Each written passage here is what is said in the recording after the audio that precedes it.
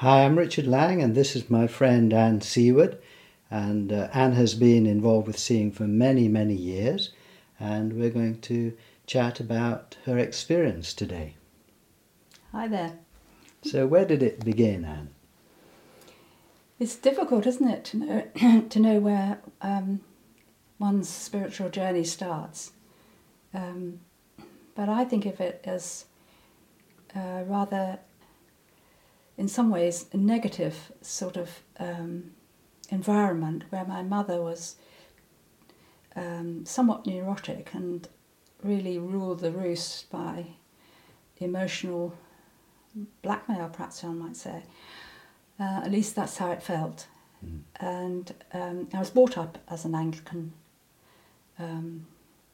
by both my parents. My father was the one who was spiritually, more naturally spiritually... Inclined? Yes. And my mother was driven by fear, I think, a lot. And so that one day when I was Dad and I were talking about evolution, she stormed in and blew her top, and typically everyone just kept their heads down for the next 3 days, So it was kind of, one was on tenterhooks as a child, especially in that area. And as for other religions, just... Not because she thought about these things, but she was just hanging on to straws, I think. And by the time I had children, I dropped out of the church. It didn't seem to be delivering what it was claiming to be about to me, which probably said more about me than the church. But that's how it seemed. And I had previously spent some time living with Quakers, and that was my first experience of another approach. And I started thinking about what was at the bottom of all religions. I'd heard this rumour at school when there was a kind of fierce argument going on, and someone threw in, oh, well, it's supposed to be the same thing at the bottom of all religions, isn't it? That caught your attention? It really caught my attention at about 12, that was. And I thought, is it?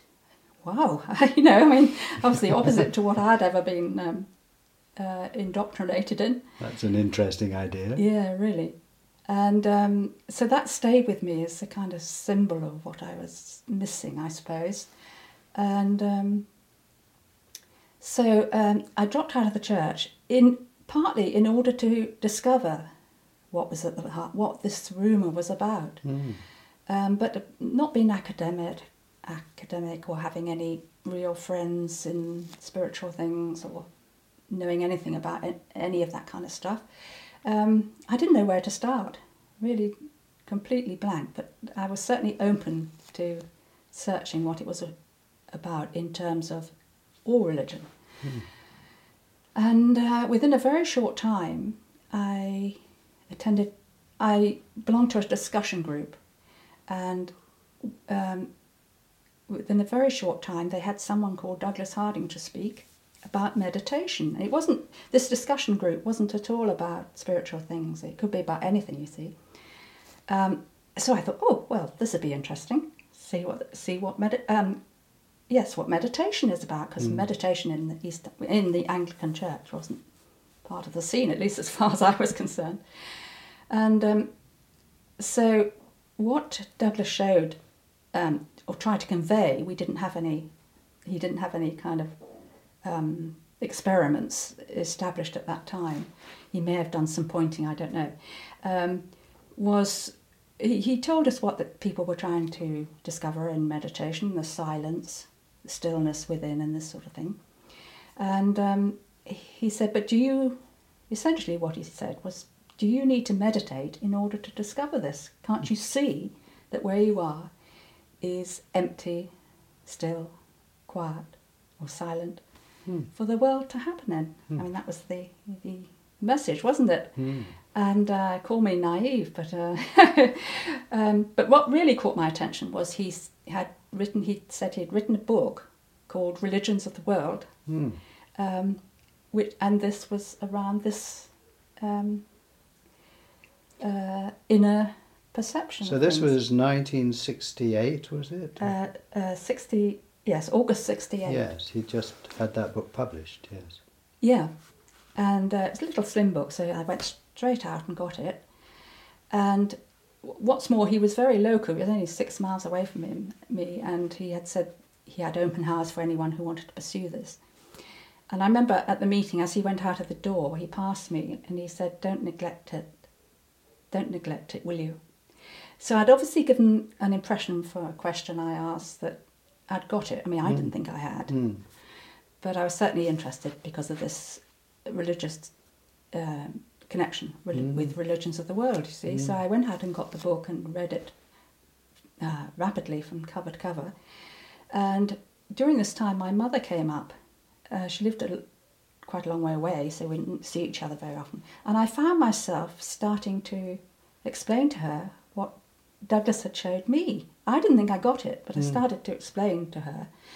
And within a few minutes, she'd got it. Absolutely. And it absolutely blew her top. I mean, it was amazing what difference it made to her life. That impressed you. And so this got me even more excited. Even though I didn't think I got it, I was one of those people. It does happen sometimes when you don't think you've got it, but you find yourself explaining it to someone else who does get it and tells you about it, you know. And so she said, "Come on, we must go and see this man." Well, in fact, there wasn't time then, so she had to go back. But I went back after that, and I was a yes butter. I took a long time to accept it. You know, under pressure, when Douglas would go like this and say, "There's nothing there, is there nothing there?" I would admit it, but, you know, it was always but something or other. But yes, but, you know, and I often used to go there when there were lots of friends kind of obviously high on this thing, and I couldn't help thinking that what I saw couldn't be it, because it didn't make me high, you know. It was just so banal and nothing to it. So what happened? So I was yes-butting yet again, and Douglas said, "Well, there's some He's just said very gently, "Well, there's some resistance there, Anne." And I was most indignant. I said, or at least I thought, no, I'm not resisting. I really want to see this. I really want to get this, you know. And it was very shortly after that, maybe within a day or two, that I was just hanging out the washing. And I just noticed that between these two hands, there was no thing, no head, no face, no brain, nothing except the washing and the world, you know, the sky and so on. So I just said to myself, okay, I see it. Okay, I see it. Stop messing around, you know, I'll accept it. It was very low key. That's how it, then it had a chance to start sinking in. And how I mean, that is 40-something years ago. And I know you, Anne, and I know that it's central to your life since then. Is that right? Would you put it? Yes. Like that? Yes. I mean, to start with, there were one or two rather extraordinary things, which probably I won't go into because that was peculiar to me, and but experiences. Yes, I mean, for instance, there was a lovely scent in the air all the time for about I don't know, maybe a couple of weeks or something. This gorgeous, this just faint scent, and apparently that does happen sometimes. Well, I didn't know that, and very strikingly, I had 2 babies at the time. I suddenly had an hour and a half to spare at the end of every morning. And I suppose it was because everything was just getting done more easily and efficiently. But that was very striking, I must say. But that was peculiar to me. I mean, other people may not have any kind of striking result. And then gradually, I suppose... Well, I'll go on with how I became, as the children grew up, I became more available to do, to help Douglas with, particularly with proofreading and secretarial things, and then soon after that I started a journal for friends with the old Gestetner and stencils and things like that. I suppose I did about, I don't know, maybe 8 of those. So you got involved in the work, so to speak, of sharing it. Mm-hmm.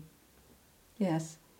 And then we changed to a journal. Well, I changed to a journal, which I suppose it went out to about 300 people at that time. At least I had 300 printed, I think. And I did about 6 of those. And so I was very much, I was lucky in having a lot of support around. I mean, there were always people visiting Douglas, and he'd always ask me over. So one got a tremendous input, whereas my poor mum went back and she had no one to support her. And she'd left the church. She left the church as a result of that. Gosh. And I think she was bereft for the rest of her life, really. Yes, on her it was own. a bit sad in a way. Yes. I mean, did what I could, but I didn't see her very often, and we spoke over the phone and things. So you gained enormous support from having So friends. I was very, very lucky. If you ask me what it's done in my life generally, I would say it's very difficult to pick out bits and say that was because of seeing. You can't really. But I would say what it gave me access to was the heart of all religion, which I suppose I thought originally was going to be some kind of statement, you know.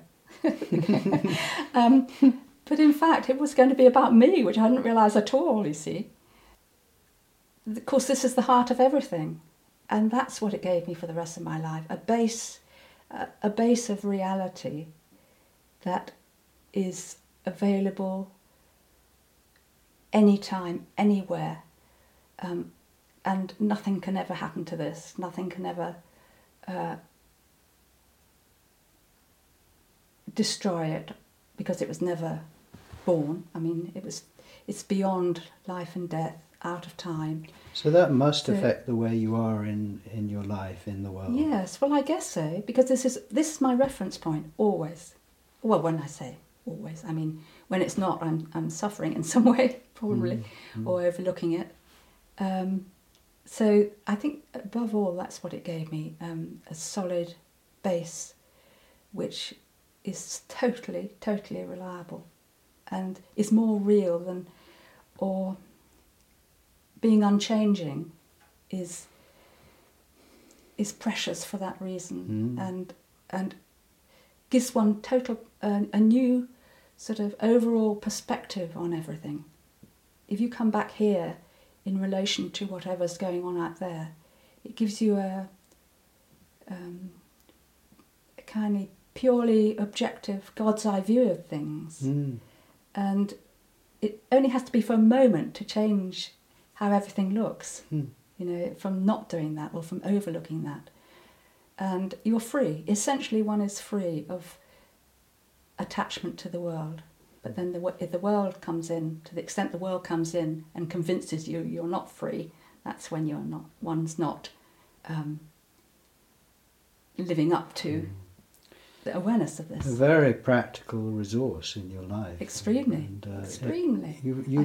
I couldn't overstate it. No, It's just and everything. You discovered what you were looking for without really Yes. knowing what you were looking for. Very much so, yes. I thought it was going to be something out there, you see, Yes. something that I would know that that was obviously symbolic, wasn't it, of what I needed to find in myself. Yes. So I think it's impossible to pick out bits, specific bits, and say that was due to seeing. I can't do that. For a start, one tends to get taken away from it by a gradual process. You don't notice till you're caught in something. Right. And then you think, I recognise the symptoms. Must come back. Must come back. Must wake up. Wake up, you know. Well, thank you, Anne. Thank you very much. Okay. Thank you.